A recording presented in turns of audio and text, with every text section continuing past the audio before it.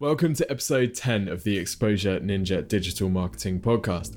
In this episode, Lawrence, Brittany, and myself are discussing how to plan the perfect website.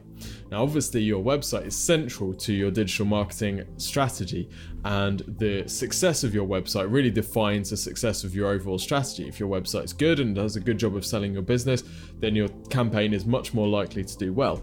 If your website doesn't do a particularly good job of selling your business, then it doesn't really matter how much advertising you do, how much you spend on traffic, or how many visitors you get, you're not going to get the results that you need. So your website's really important.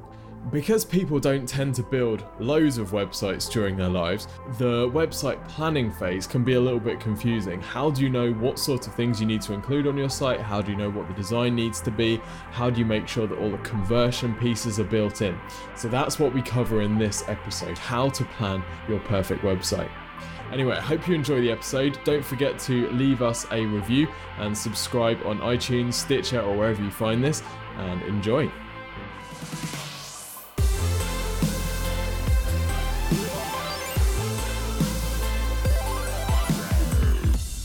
Welcome to episode 10 of the Exposure Ninja podcast. This week, we're going to be discussing a website build. We're going to be looking at the planning and design phase. A website build is not something which people do particularly often. So generally speaking, people don't have enough time to gain experience of it. What we're going to do, we're going to go through the kind of things that you should be thinking about when you go through this process, and hopefully give you some ideas when you build your website as well. So the first thing, how do we know when somebody needs a new website, Tim? You obviously do a lot of the website reviews, so you might have a better understanding of some bad websites out there. Yeah, totally. There's a few different criteria. First of all, your website is there to give a first impression of the business. It's there to be your salesperson online, effectively. So if it looks really out of date or doesn't really give an accurate perception of the business, then it's time for a redesign. Other kind of key things there, if it's not mobile friendly, for example, we're seeing now more than 50% of Google traffic coming from mobile. So obviously the site needs to be mobile friendly or mobile responsive. Another indicator that you might need a new site is if you're sending a lot of traffic to it, but that traffic's not turning into customers or leads. Again, that can be an indication that people aren't having a good time on the site, or your business isn't being particularly well explained on the site. And thirdly, if you're unable to edit the content on the site, that's really fundamental to any SEO or pay-per-click or content marketing campaign. You need to be able to do things like add blog posts. If you're an e-commerce site, you need to be able to add extra products.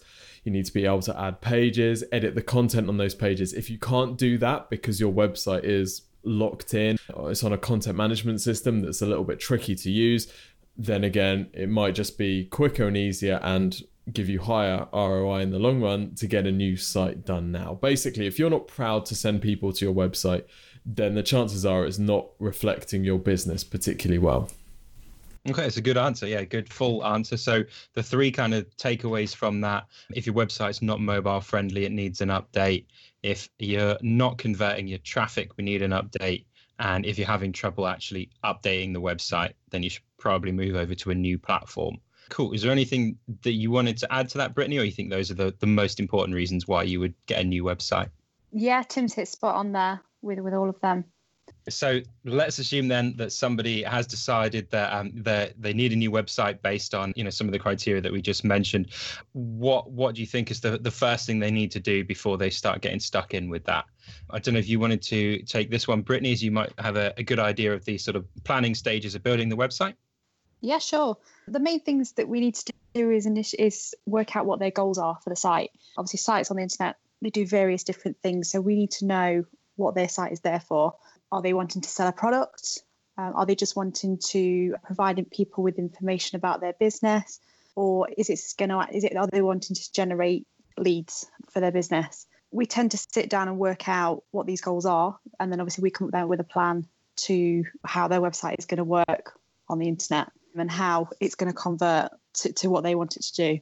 If you've identified a goal, what things would that change about how you would design the website? So I mean, if we assume that the goal of the website is to sell products, what would that inform you about sort of the design process from there?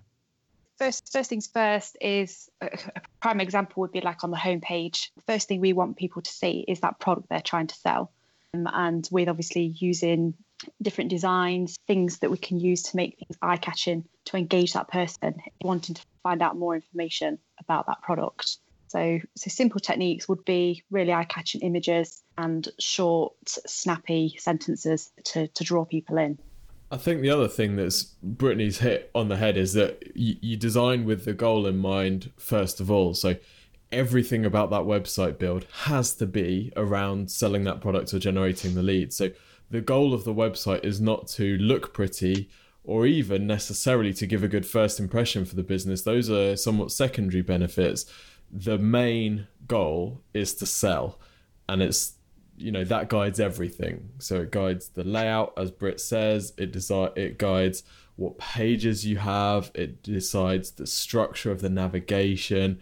Everything is around that goal. We'll often work with people, as I'm sure Brittany can attest, we'll work with people who have a specific marketing goal for their site, and we'll design a version of the site that's designed to get people to take that action to convert. And what ends up happening is the client, the business, likes to, or ends up trying to water down that vision because they have an idea of how the site should look or how the site should feel.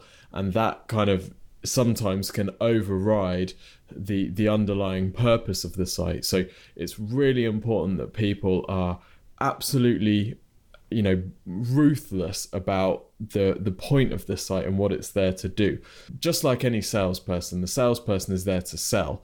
If they look good or they sound very convincing, that's all fine, but there are plenty of websites out there that look good or look convincing that are absolutely useless from a sales point of view.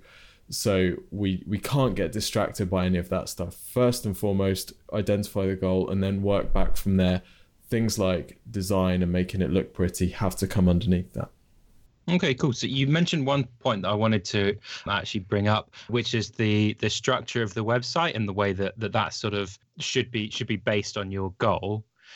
So I know this is something that you're really keen on, Tim, is that the structure of the website in terms of making it as easy as possible for somebody to take that goal. How would you go about structuring a website that makes it as easy as possible? What are the sort of steps that you do for that?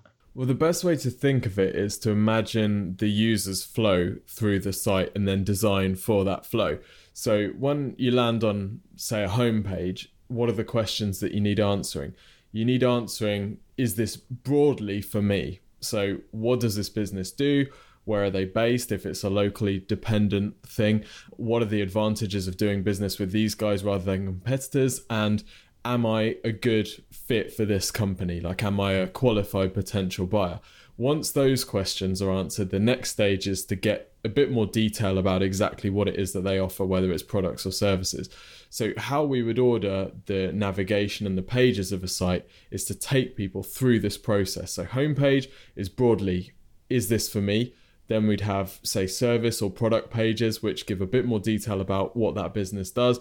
We might then have some social proof elements. So how do I know that these guys are good? Is there a case studies page and testimonials? And then after that, we might have additional information like a blog or about us. And then we'll have some kind of call to action, some kind of goal, like a contact us page. So that's, obviously every business is different and every business has slightly different goals, but that's the kind of overall structure that we'd usually work with.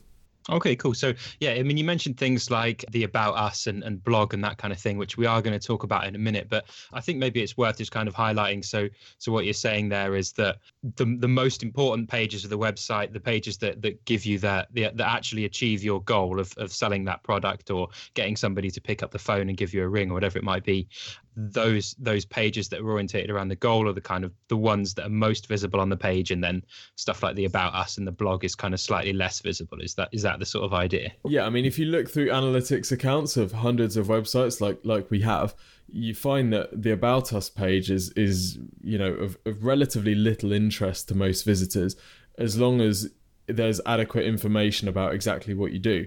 But when someone lands on your site, they're not thinking, oh, I wonder how long this company has been in business. All they're thinking about is, can these guys help me get to my goals? And if they can, wicked.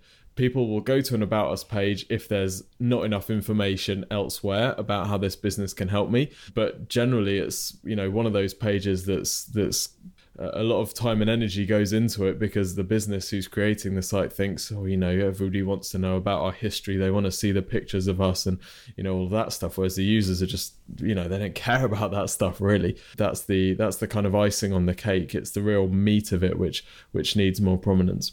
Yeah, definitely. So even the About Us page is kind of focused on that goal of your business, getting sales in or leads or whatever it might be for your particular business. Cool. So as well as the structure of the website in terms of the goal, structuring the website can also be quite important for SEO purposes as well. I don't know if you wanted to talk a little bit about how the structure might affect SEO, Brittany. Okay, same again. It does come down to what the main goal is of the site. So as this example, I'll go with a site that's selling a product or a variation of products. So one thing may be that an example would be like a stationery company is from an SEO side of it, we would suggest that you'd have a category page that may be just relating to pens. And within this page, we'd optimize that page for pen stationery. But then underneath that, it breaks down again. Then it could break into individual products, which then gives you an added page that you can optimize for a product. So, for example, if one of them pens might be a Ted Baker pen, you could then optimize that product page for a Ted Baker pen, but then the one next to it might be a different brand. So you're selling one type of product, but you have more than one page that you can optimize for different sort of phrases that people would use in Google to find that product.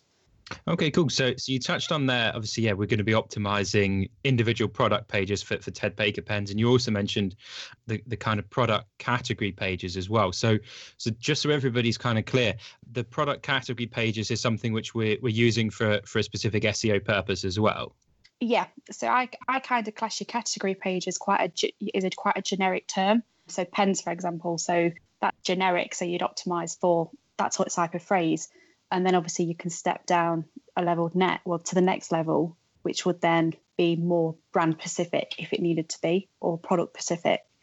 But overall, you're providing different levels of technically entry into a site for products.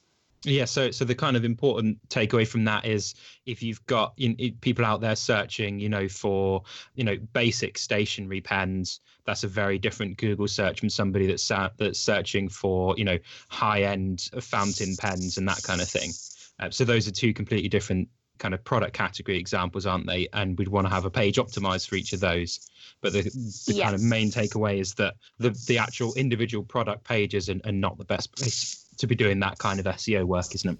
And exactly the same with a service business. So we talk about plumbers a lot because everybody can relate to a plumber. If you're a plumber, you offer multiple services. You don't just offer plumbing. So you offer boiler repair, you offer boiler installations, you offer central heating, you offer gas engineering, you offer landlord safety certificates.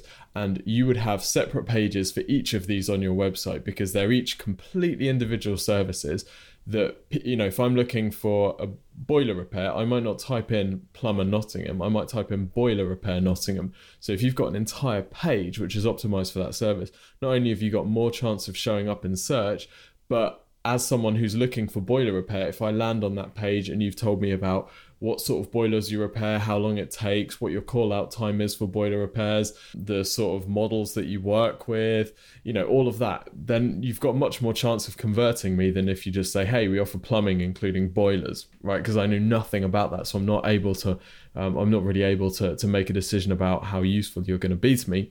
Whereas the more content that you've got and the more dedicated pages for each different product or service, the more chance you've got of converting as well as ranking in the first place. I think that's a really fantastic example, actually, of how the kind of SEO benefits of putting in a search, like you say, boiler repair rather than just plumbing in Nottingham, also tie in really well with the goals of the website. So I know for me personally, I might go onto a website like that, and let's face it, plumbers' websites tend to not be all that detailed particularly often, and you may not be entirely sure if this individual plumber is actually going to do the specific job that you're interested in, unless that if they've got a page on their website that says, yes, I do boiler repairs, then I wouldn't particularly know whether or not they do or not. So I think that's a really fantastic example of how usability and it ties in with the SEO, and we can achieve both of those kind of goals at the same time, really. Yeah, having a well-optimized SEO'd site should not be about pages of boring content that's just been dumped on there in order to rank better. And then you've got to try and bury all that content to make your site usable. The usability and the SEO should work hand in hand. SEO should help conversion, it should help usability. Everything should help each other. None of them should be conflicting. One quick example that I've got just from something I was doing recently, we had to get some trees removed from our garden. And I was looking on websites for people that kind of do garden and maintenance and that kind of thing. It seems probably, I would say, roughly speaking, about half of people that are in the garden and maintenance business don't remove trees because it's quite a big job. But 100% of the garden and maintenance websites do not mention whether or not they actually do remove trees or not. I had to phone every single one, which was ridiculously time consuming and really annoying for me. And I'm just putting it out there. If a single one of them had said on their website, tree removal, and that was a page on their website and they detailed how they do that service, that's the one I would have gone with instantly. Like, I wouldn't have had to search. I wouldn't have had to phone anybody and ask. I could have just gone, yeah, this guy does what I want. And then I could just go for it. So yeah, definitely, usability, SEO all ties in together. So one thing that I do quite use, well, I use the technique quite a bit when I look at other people's sites, is if I come to their homepage, is how many clicks does it take me to find the information that I'm looking for? And I find that if it takes more than 5 clicks or through 5 pages to find that content I'm looking for, people do find it frustrating, and you have a higher chance that they will come off your site completely, because it does indicate that the content is too hidden for them to find. And the frustration level of a user comes into play then. And they just think, oh, well, I can't find what I'm looking for, so I'm going to go somewhere else. So I always say to people that it's quite handy to restrict the clicks or path of how many clicks it takes to get to certain information. So I always say probably about 4 or 5 clicks about maximum to find something on a site. Yeah, definitely. And I bet that you've got some analytics data to back that up as well, haven't you, in terms of, clicking through the website and seeing the pages that people drop out on, and the fact that people don't get to those sales pages if you've got, 6-7 clicks kind of thing. Yeah, if you have analytics on your current website, you'll be able to get that information straight away, and you'll be able to see actually how a user interacts with the site, where they're going and where they're falling off. If you're finding that 9 out of 10 users are all falling off at the same point, then you have an issue there, and that's where you need to have a look and resolve that problem to try and get people to move on to the next step. Yeah, if you imagine that every page on your site has a bounce rate of at least 30%, which is typical, some sites will see a much higher bounce rate. So that means 30% of people drop off every time they have to open a page. So if you're forcing people to go through 5 page loads, it's like, how many goes at Russian roulette do you want? You want to get that person to the information they need as quickly as possible, because if you're losing 30% every time, then by the time you've made them click 5 times, very few people are left. So on EN builds, we'll do things like have a mega menu or have nice menu drop downs. And the benefit of that is if I'm, say, looking for a garden clearance person and they've got a tab on their menu that says garden services, and then I click on that and I can see a drop down that comes down and that says, waste clearance or garden clearance, and then there's a drop down from that says tree removal. Well, I've got to my tree removal information in just 1 click, and much better experience for me, much better experience for the tree removal guy, because I'm getting straight to the content I need. If that content's appealing, there's the conversion. It's quick. It's taken me a few seconds to find the information that I need, and everyone's happy. Cool. So yeah, I think we've moved on to website design section then. We've got some stuff to talk about here then.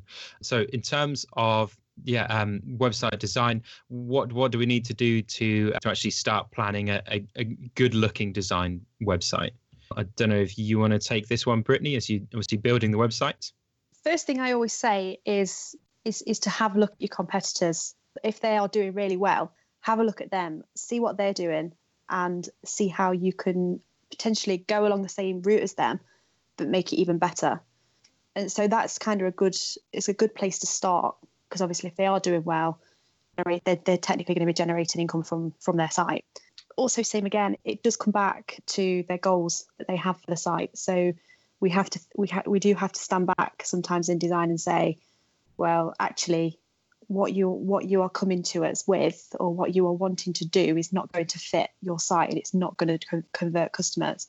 When we work with our clients, first thing we do is we sit down with them and we have the conversation of what websites they like. So we get on the internet and we load up a few sites, different layouts and different examples, and we explain to them what will and what won't work. Some sites that they show us that they really love just will not work for their business or for what they're trying to achieve on the internet. So we'll show them alternatives. What we do find is really helpful is if you have a look at competitors. 9 times out of 10, if you have a competitor that's doing really well, then their site is working for them and it is generating them business. But then in the back of your mind, you do have to say to yourself, how can I implement a similar sort of thing, but make it even better for that end person using that site? So it's a good starting point of looking at other people's sites, seeing what's out on the internet, but also bearing in mind that some designs and some layouts will not work for your site itself because it just won't convert people into customers. I think that's a really important point, and maybe we should highlight there. So when we're looking at websites, we're getting clients to see websites that they think are good. Obviously, we're interested in ones that look nice, that are visually appealing. But more importantly than that, we're looking for competitors' websites that are actually, making money from their website, because, that's really the end goal, isn't it? So, a fantastic looking website is great, but, a website that looks nice and makes money is even better. So that's the kind of thing that we're sort of focusing on, really, isn't it? And you can, even if you don't know if a site's making money, when you're out there looking for reference sites that you might want to model for your site, think about how you are finding the site. Does it make it easy for you to find the information that you need? Is it really obvious to you what you're supposed to do on each page? Don't pick a site design that you like because it just looks pretty, or it's really spacious, or there's loads of white space, or there's fancy animations or anything like that, because with a few exceptions, fancy animations and the success of a website are like inversely proportional. So yeah, don't be afraid about choosing a site based on usability rather than just, is it pretty? You'd rather have a grizzled, old school looking salesman who's really good at selling rather than some pretty salesperson who has like absolutely no sales results at all, right? Cool. I think so. We spent probably the last kind of 20 minutes or so of this podcast talking about how design is not important, and we're focusing on goals and sales. Maybe we should talk a little bit about some of the reasons in which design can be quite important. So people do have a kind of initial first impression when they land on a website, for example. So if people are going to bounce, often they'll bounce within the first kind of 5 seconds or something like that, and really they probably haven't even looked at your content at that point. They've just looked at the layout and whether or not it looks nice. So what are some of the kind of things that we should be considering in order to give a good kind of first impression? And anything that boosts credibility. So presence of testimonials, logos of people that you've worked with, if they're recognizable, case studies, anything that kind of builds the case for you being a good business. All of that stuff is great. If you've got some personality in the business, if there's a figurehead, or if you're just a solopreneur or whatever, then don't be afraid about getting some of you on the site as well, because chances are that's going to help you stand out from your competitors. And then just making sure that on every page, whatever page somebody lands on, is there something compelling which is going to compel them to take action, right? To take the desired action. So if you're a service business and you're selling tree surgery or, tree clearance or whatever, on that tree clearance page, is there something there which is really compelling? So fill in this form for a quick quote, fill in this form for an immediate callback, or give us a call for an immediate quote, something like that. If you're trying to get a tree removed, that's really, really compelling. So that sort of stuff is important. We're not saying that design isn't important. Design is absolutely crucial, because an ugly site is just gonna, it doesn't matter where all the elements are and what the message is. If it's ugly, chances are it won't convert. So it has to be good looking, but we're saying make the site, focus on the conversion stuff first, because the good looking stuff is relatively easy compared to all that. Cool. So we've got credibility and we've got personality as some stuff that we want to be getting across as soon as possible. One specific thing I wanted to mention is the imagery that you might use on a website. So bad quality imagery can make a website look pretty awful kind of straight away. So what are some of the sort of design techniques that you would use when picking imagery? I don't know if you wanted to cover that one, Brittany. When it does come down to imagery, I always say they can make a site or they can break a site in a way. If you have a poor image in a site, it can just change the look and the feel of a site compared to a higher quality image. I always say personal images that you've taken yourself are better than images that you can purchase on the internet. So I always say to people, wherever possible, if you have images that you can use them rather than go into like a Shutterstock or a stock image.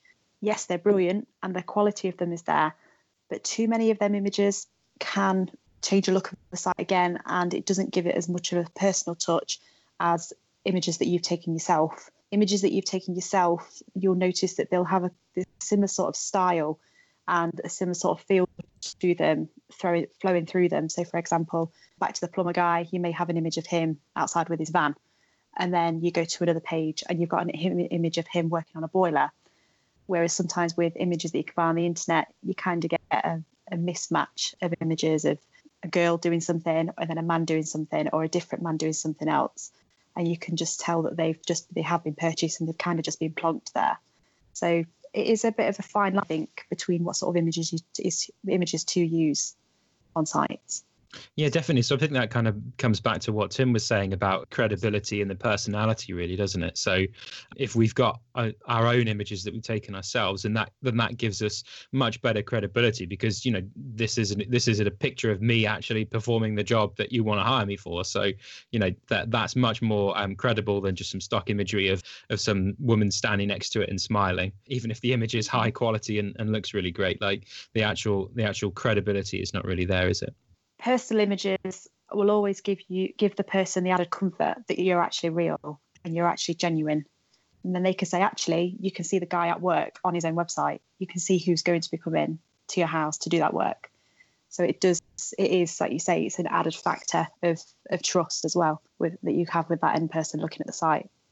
It's obviously important that, you know, original images are good quality, because particularly for modern sites where, you know, there's a trend of really wide full screen layouts, and a lot of the perception, as Britt said, a lot of the perception of the design of these sites is down to the images that are used. A lot of modern WordPress themes, for example, are mostly images, and actually the true design is really in just placing these images and then choosing fonts, and that's pretty much it. So the kind of quality of the images is important for businesses that want to give a really professional look and feel. For businesses where it's much more about the, you know, quick and dirty and the personality, actually it matters not at all, the quality of the sites. We built a lot of plumbers' sites, and what we found there is that those plumbers who didn't send us any pictures and we just used, you know, generic stock photos from the internet, while the quality of these stock photos was much higher than what that plumber would have sent us, you know, had his wife taken a photo of him by the van on his phone, the conversion rate was actually lower than when he, you know, stood there and, you know, put some trousers on and she took a photo of him by the van. Actually, that stuff converted better. Even if it looked like absolute rubbish, it was like all blurry and her finger was over the corner of the camera, whatever.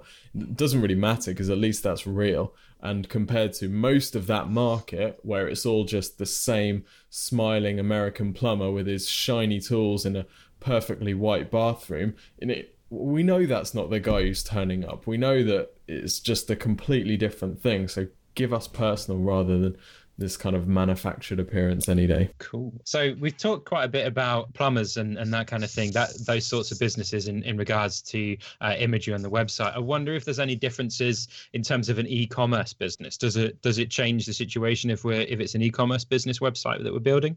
One of the things that you'll notice about the most successful e-commerce sites is that they have a lot of images and they tend to take them themselves. So if you're drop shipping, then you're probably relying on images provided by the distributor or the manufacturer. And the downside of this is that they can be relatively low resolution and give very few camera angles. Obviously it depends on the product that you're selling, but if you're selling something, high end like clothing or something, where the look of the product is really important, then get as many good quality images as you possibly can. You can't go overboard. If it's a bag that you're selling, show it from the back and the front and the side and underneath and inside. You've got to imagine, if someone was looking at that bag in the shop, would they just walk up to it, look at it head on and go, yes, I want that bag? Or would they pick it up, have a look, really get into it? Would they have a look at the buckles and the strap and all the fixings and all of that? Or would, so we need to replicate that experience online. So if you can have lots of different camera angles, if you can make sure that the pictures are consistent from image to image, you'll notice a company like, for example, ASOS, all of the photos of all of the products are taken by ASOS, right? The manufacturers have got tons of images for these products. So why are ASOS doing it? They're doing it because then they have control. They can make everything look consistent, which increases the perception of the ASOS brand. And it also means that they can do the little filming of the catwalk things, which sells a lot of clothes. So e-commerce businesses really shouldn't underestimate the importance of product images. It's well worth some decent investment. Oh, fantastic. Yes, we've got some good advice there. We're going to go for a quick ad break, and then when we get back after the ad break, we're going to be looking at the writing on your website and give some advice about that. Interested in learning more about digital marketing and want to access the latest ninja strategies? The Exposure Ninja blog is where we share some of our coolest stuff. So if you want to see behind the scenes of some real-life marketing campaigns, find out what's working for us on the front line, and keep up to date with the latest in digital marketing, head over to exposureninja.com/blog. We update it regularly, at least twice a week. So if you want to learn more about websites, SEO, pay-per-click, social, Facebook ads, or anything else digital marketing, then head over and subscribe at exposureninja.com/blog. Okay, so we're back with the Exposure Ninja podcast. We're going to be looking at the writing on your website. So what is the first thing that you should be considering when you're actually writing content for the website, Tim? Make sure it's good. Make sure it's well written. We'd always say get the writing done by a professional writer if you can. And that's not just because we do writing. Like for the new Exposure Ninja site, I wrote some bullet points and I wrote as much as I could and then handed it over to people who really know what they're doing, the copy team. The difference between professionally written copy and copy written by the business owner or someone who's just having a go, even if you're reasonably good at English, is vast. So yeah, get the copy written by someone professionally if you can. If you can't, then for heaven's sake, make sure that you spell check it, make sure you grammar check it, that you run it past other people, read it out loud to make sure that it's, easy to follow and makes perfect sense, because weak copy can really let the site down. Cool. So a couple of specific things in regards to writing. So one thing that I've noticed is that badly written copy often, takes a lot more words to describe the same thing than well-written copy does. So that's kind of one benefit, isn't it? Is the kind of length of the copy and getting people the right information that they need. Yeah, and this can also be something that's butchered by clumsy attempts to SEO copy. So if you know that you need to include keywords and variations, it's important that that's handled sensitively and that you don't just extend the copy ridiculously with all these variations of these keywords which you're trying to stuff in. So the primary goal of the text on the site is to sell the visitor. The secondary goal is to tell Google what the site is about, so that Google can rank it. So we need to keep those importances in the correct order. And that's another reason, isn't it, why things like product category pages can be quite important, can't they? Because, as a business owner, you're probably sitting there thinking, well, I know I need to write some information somewhere on my website about this specific brand of pen or fountain pens in general. But if you don't sort of plan out those product category pages, then you may end up putting that content in the wrong place, and it just looks really out of place, doesn't it? And it kind of looks like it's, for SEO purposes and not for people purposes.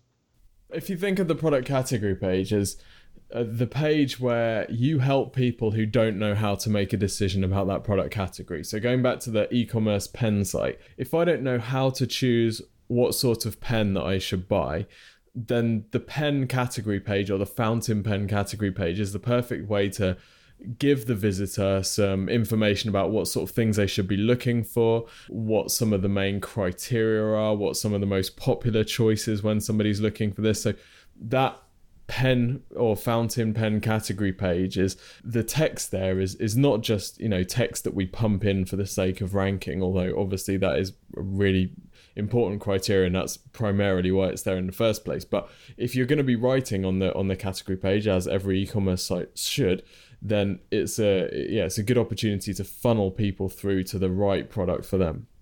One other point just in regards to writing is if you've got kind of long pieces of text, what we want to be doing is doing some kind of layout work in order so that doesn't look quite so overwhelming. So, Brittany, again, obviously you're actually doing the physical work of designing the websites. What would you do if you've got, long pieces of text that may be sort of overwhelming when somebody looks at that website? There's a few different things that can be done, especially from a design side. You do have to be careful with them, though, because some techniques that are used can actually affect content being indexed in Google. It is a bit of a touchy subject sometimes to how what you can and can't do with content. Simple things is just to break it up into sections. So if you've got a page that's about 4 or 5 different things, then break it up and add some images into it to make it look a lot shorter. Shorter content people tend to read a lot more than something that's really big and really long. But there is all sorts of different techniques and design ideas and the ways of laying content out that's potentially big content and make it look smaller. Don't be scared to go to a designer and actually say, what can you do with this? Because them guys have got the edge of being able to do something fantastic and make big chunks of content look attractive for people to read. Okay. Yeah, I mean, you mentioned that that some of this might affect how the website's indexed by Google. Can you give some examples of that? I'm sure people will probably be wondering what you mean by that. So one of the most popular ones that people tend to use now is tabs. So tabs, either they run along the top of a container, and within a container it's got text in there. So say, for example, you've got like a tab 1 and that's like an introduction, and then tab 2 might be how this works. And technically what Google does is, because you're technically hiding the content, anything after that first tab. So if you have 5 tabs after, then 5 tabs with all that content in, Google kind of dismisses it because they see it as irrelevant, because you're not actually showing it to the end user straight away. You are only showing them that first tab. So there is different tab layouts that you can have, but they all work under a similar functionality, and the coding is very similar. So they all have the same effect on content. Does that also happen, for example, if you've got a website with some subheadings on the page and then you've got kind of plus icons there that you can click in order to expand that text? So if that text isn't visible. Okay. Yeah. That's interesting. So anywhere you can see like a header and it's got a plus, if you click it and it drops content down or it pulls content in, you are technically in the coding behind it, you're actually telling the site not to display it until a user actions it. So when Google sends their little spiders out to crawl your websites, as I like to call them, they see that code and they're saying, well, actually, they've told that content to be hidden, so it can't be relevant unless that person clicks on it. So obviously their algorithm picks that up and obviously can then rank that content down that you've added in. If you look, for example, at Amazon, and e-commerce is a classic case where this happens. People will have an e-commerce product page, and then they'll have the description of the product on one tab. They'll have reviews on another. They'll have delivery information on another. They'll have additional information on a fourth, and whatever. You look at Amazon. If that was a successful strategy, why wouldn't Amazon have adopted it? Why did Amazon have these massive pages with very little hidden text? Amazon has a small amount of hidden text under the read more for the initial product description, but that's it.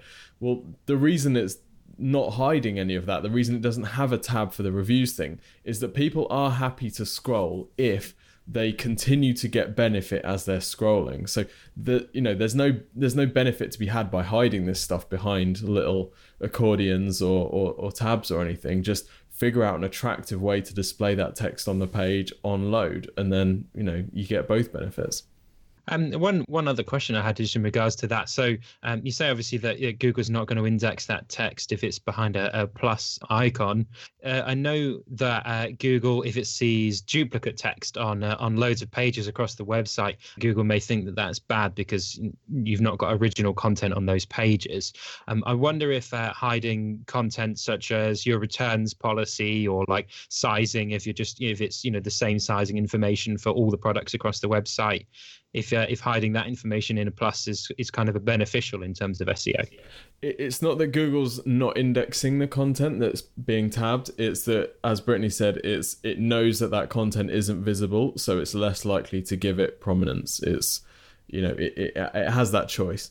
Hiding things like sizing info or delivery info, it's not so important because that content is going to be on other pages. Google knows, and this whole thing about duplicate content, I think, is takes a lot more prominence in people's minds than maybe it necessarily should. Google's not going to punish a site that has common sizing info on every page or common delivery info on every page. But having said that, as long as you've got that visible somewhere on the site, it's not going to be as important to show that on every single page as it would, a unique description about that product, for example. So the next topic that we want to cover in the Building the Website podcast, we want to talk about hiring a web development company. So some people obviously can have a lot of problems with this. They can find that it's a bit of a nightmare. Obviously, at Exposure Ninja, this is work that we do. So we try and stay as impartial as we can. What are some of the tips that you can give people out there in order to make sure that their own web development project runs smoothly? Do your research. Get online. If you are looking at a company to work with, get online, read the reviews, read what other people are saying about the company. Even go down to, if you've seen a site that's been developed that this company has developed, get in contact with that company that's used them before and that's worked with them. Ask for some reviews off of them and ask if they had any issues with them. Don't be afraid to get out there and ask people what they think of that company they've worked with. It's really important. It can. If you have a bad experience with a web development company, it can make your life a nightmare at times. And especially after you've had that experience, putting trust into another company is so hard for people to do. That's very true. Yeah, we're quite often the first date after a messy breakup, and we hear a lot of horrendous stories about projects that just get delayed to, a ridiculous amount. So just read some reviews online, have a look on their Facebook page, have a look on Google+, see what people are saying. Just type in their name and then reviews, and stuff will show up.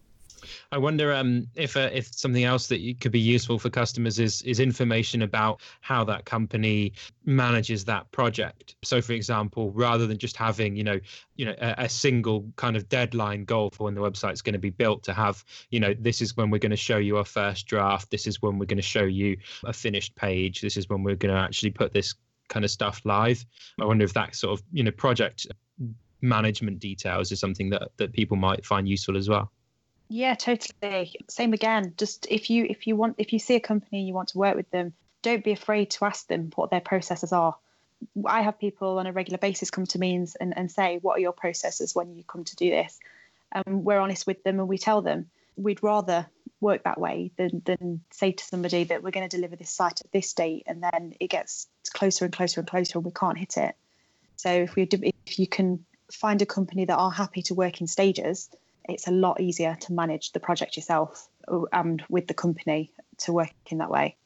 Cool. And we also wanted to talk about what are some of the things that as the customer you can be doing in order to make sure that the project runs smoothly as well. So I know that quite often with some of our website builds, we might be waiting for a customer to provide information or to provide a specific piece of content, and that can sort of hold up the process. So are there any other examples of things that customers can be doing in order to make sure that their own website gets built as quickly as possible? Yep. So just jotting simple notes down. The main part that does hang up development is content. Jotting notes down, as much information as possible to pass on to, if somebody's going to be writing your content, to pass on to them is so helpful. It will speed the process up.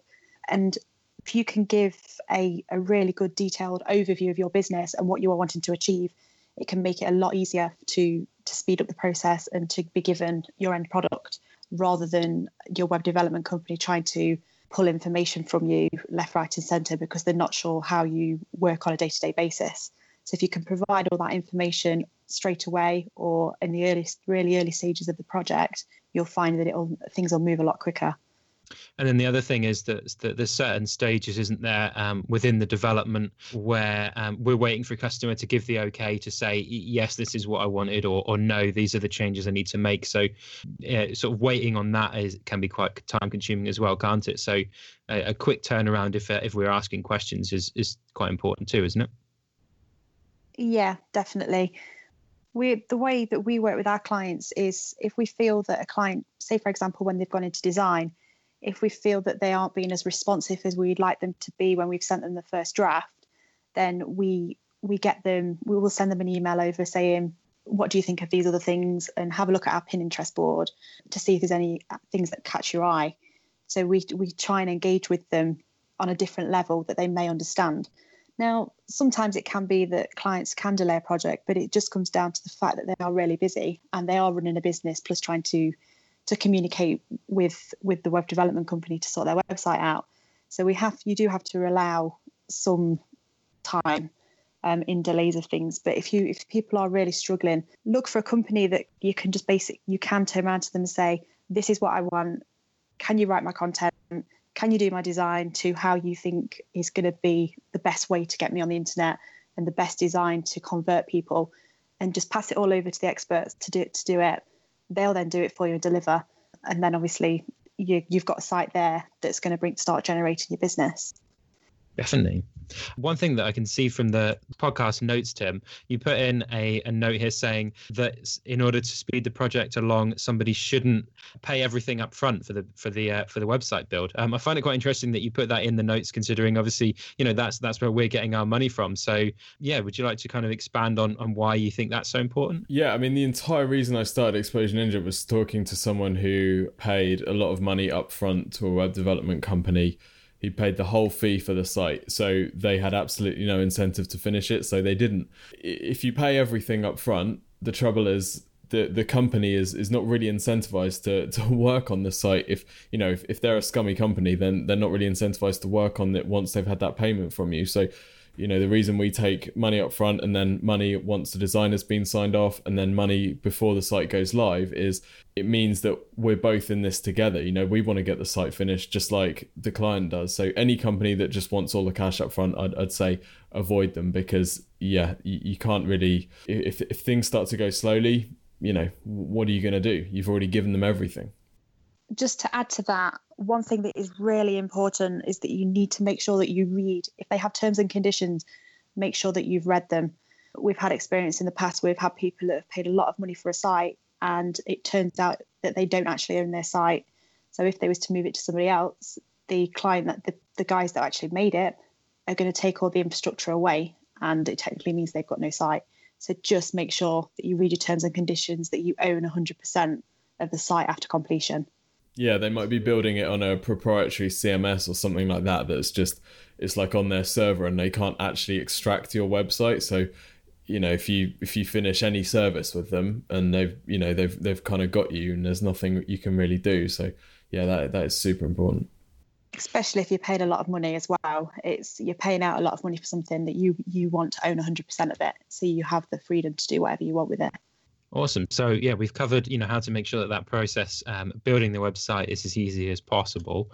The next question people might be wondering is, should they go with a large web development company or should they go with a freelancer?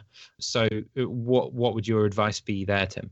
Okay, the main thing to think about when you're thinking about getting a website done is the person who designs a site and the person who develops a site. These are completely different skill sets.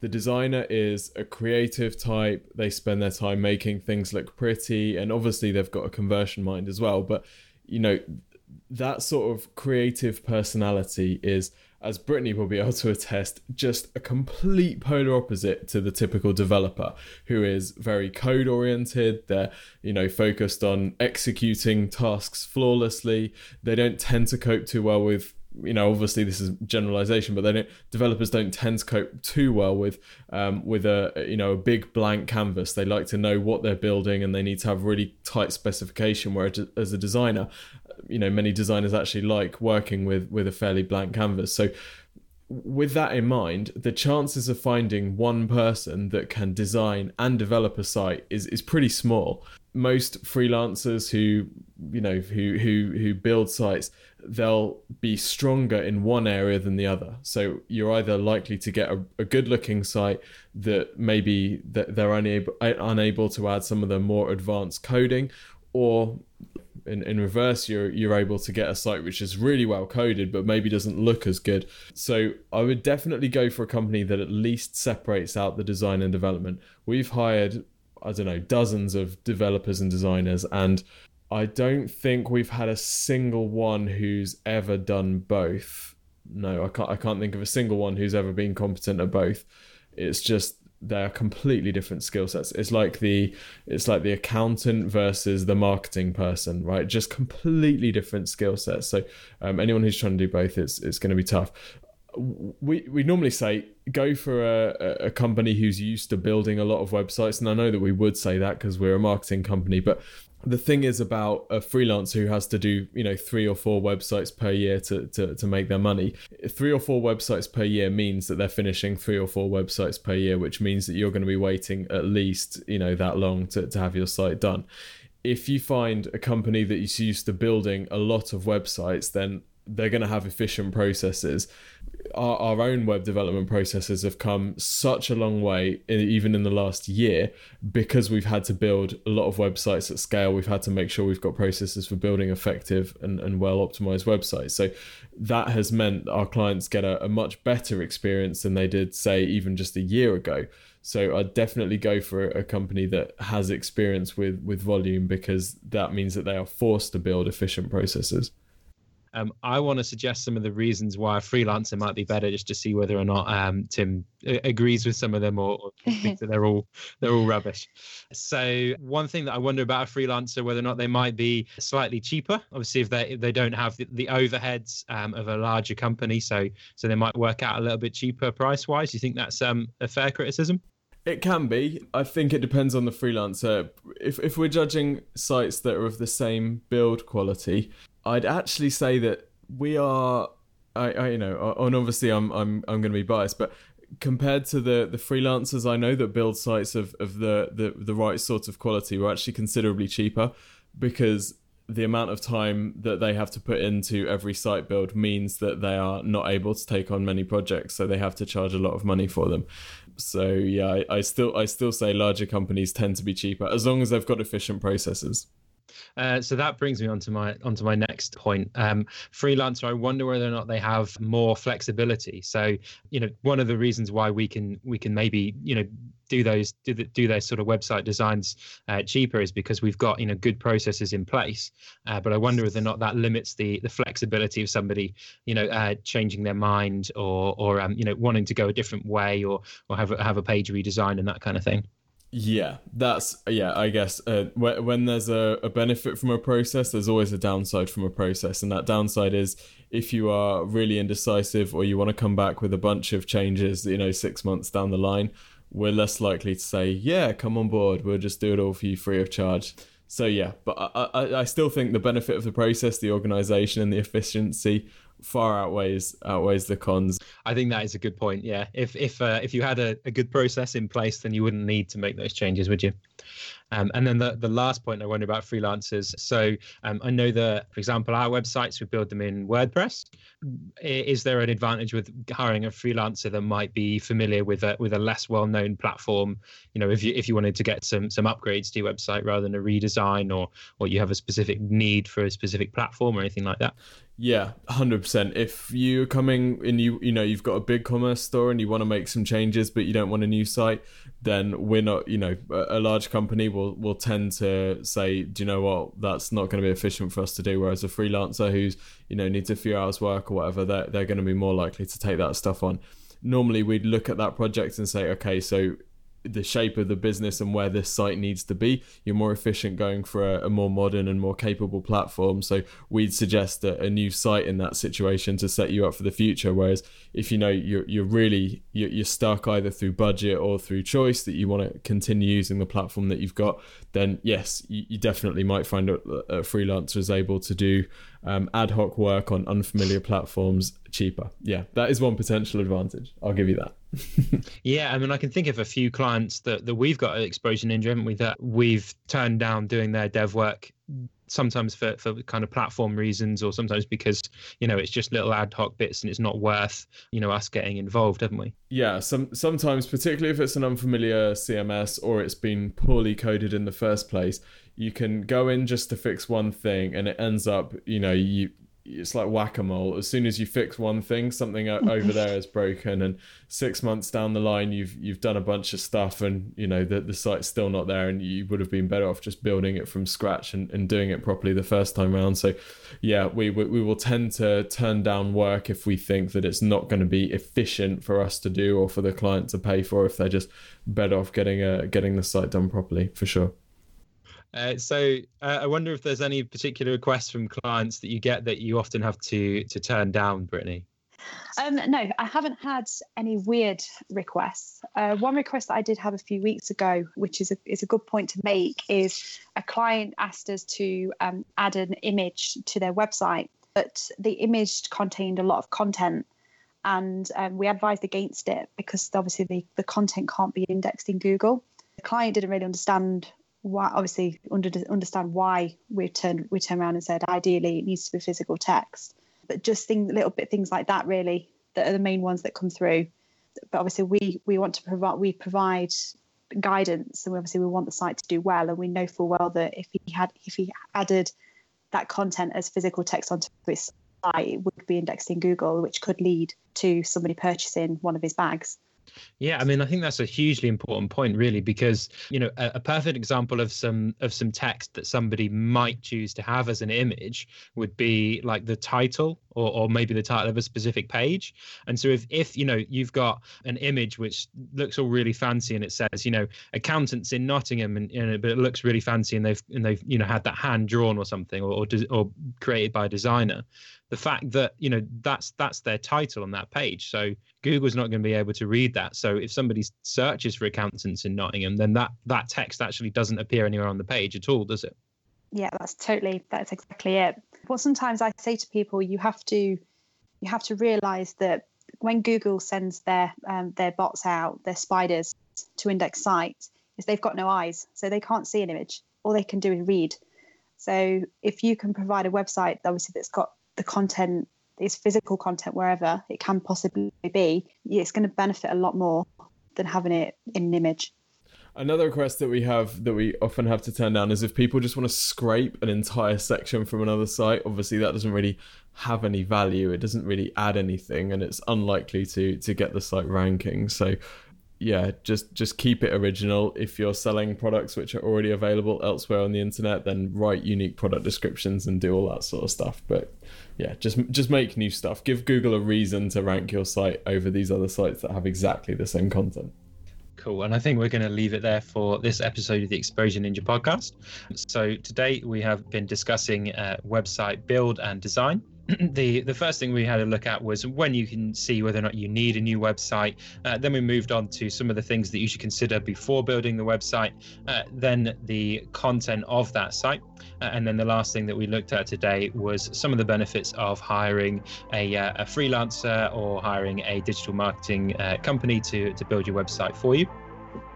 I hope everybody has enjoyed this episode of the Exposure Ninja podcast. If you have, please do leave us a review on iTunes or whichever other podcast app you are listening to this podcast on. And if you just say see you again next week. And I hope to see you again soon.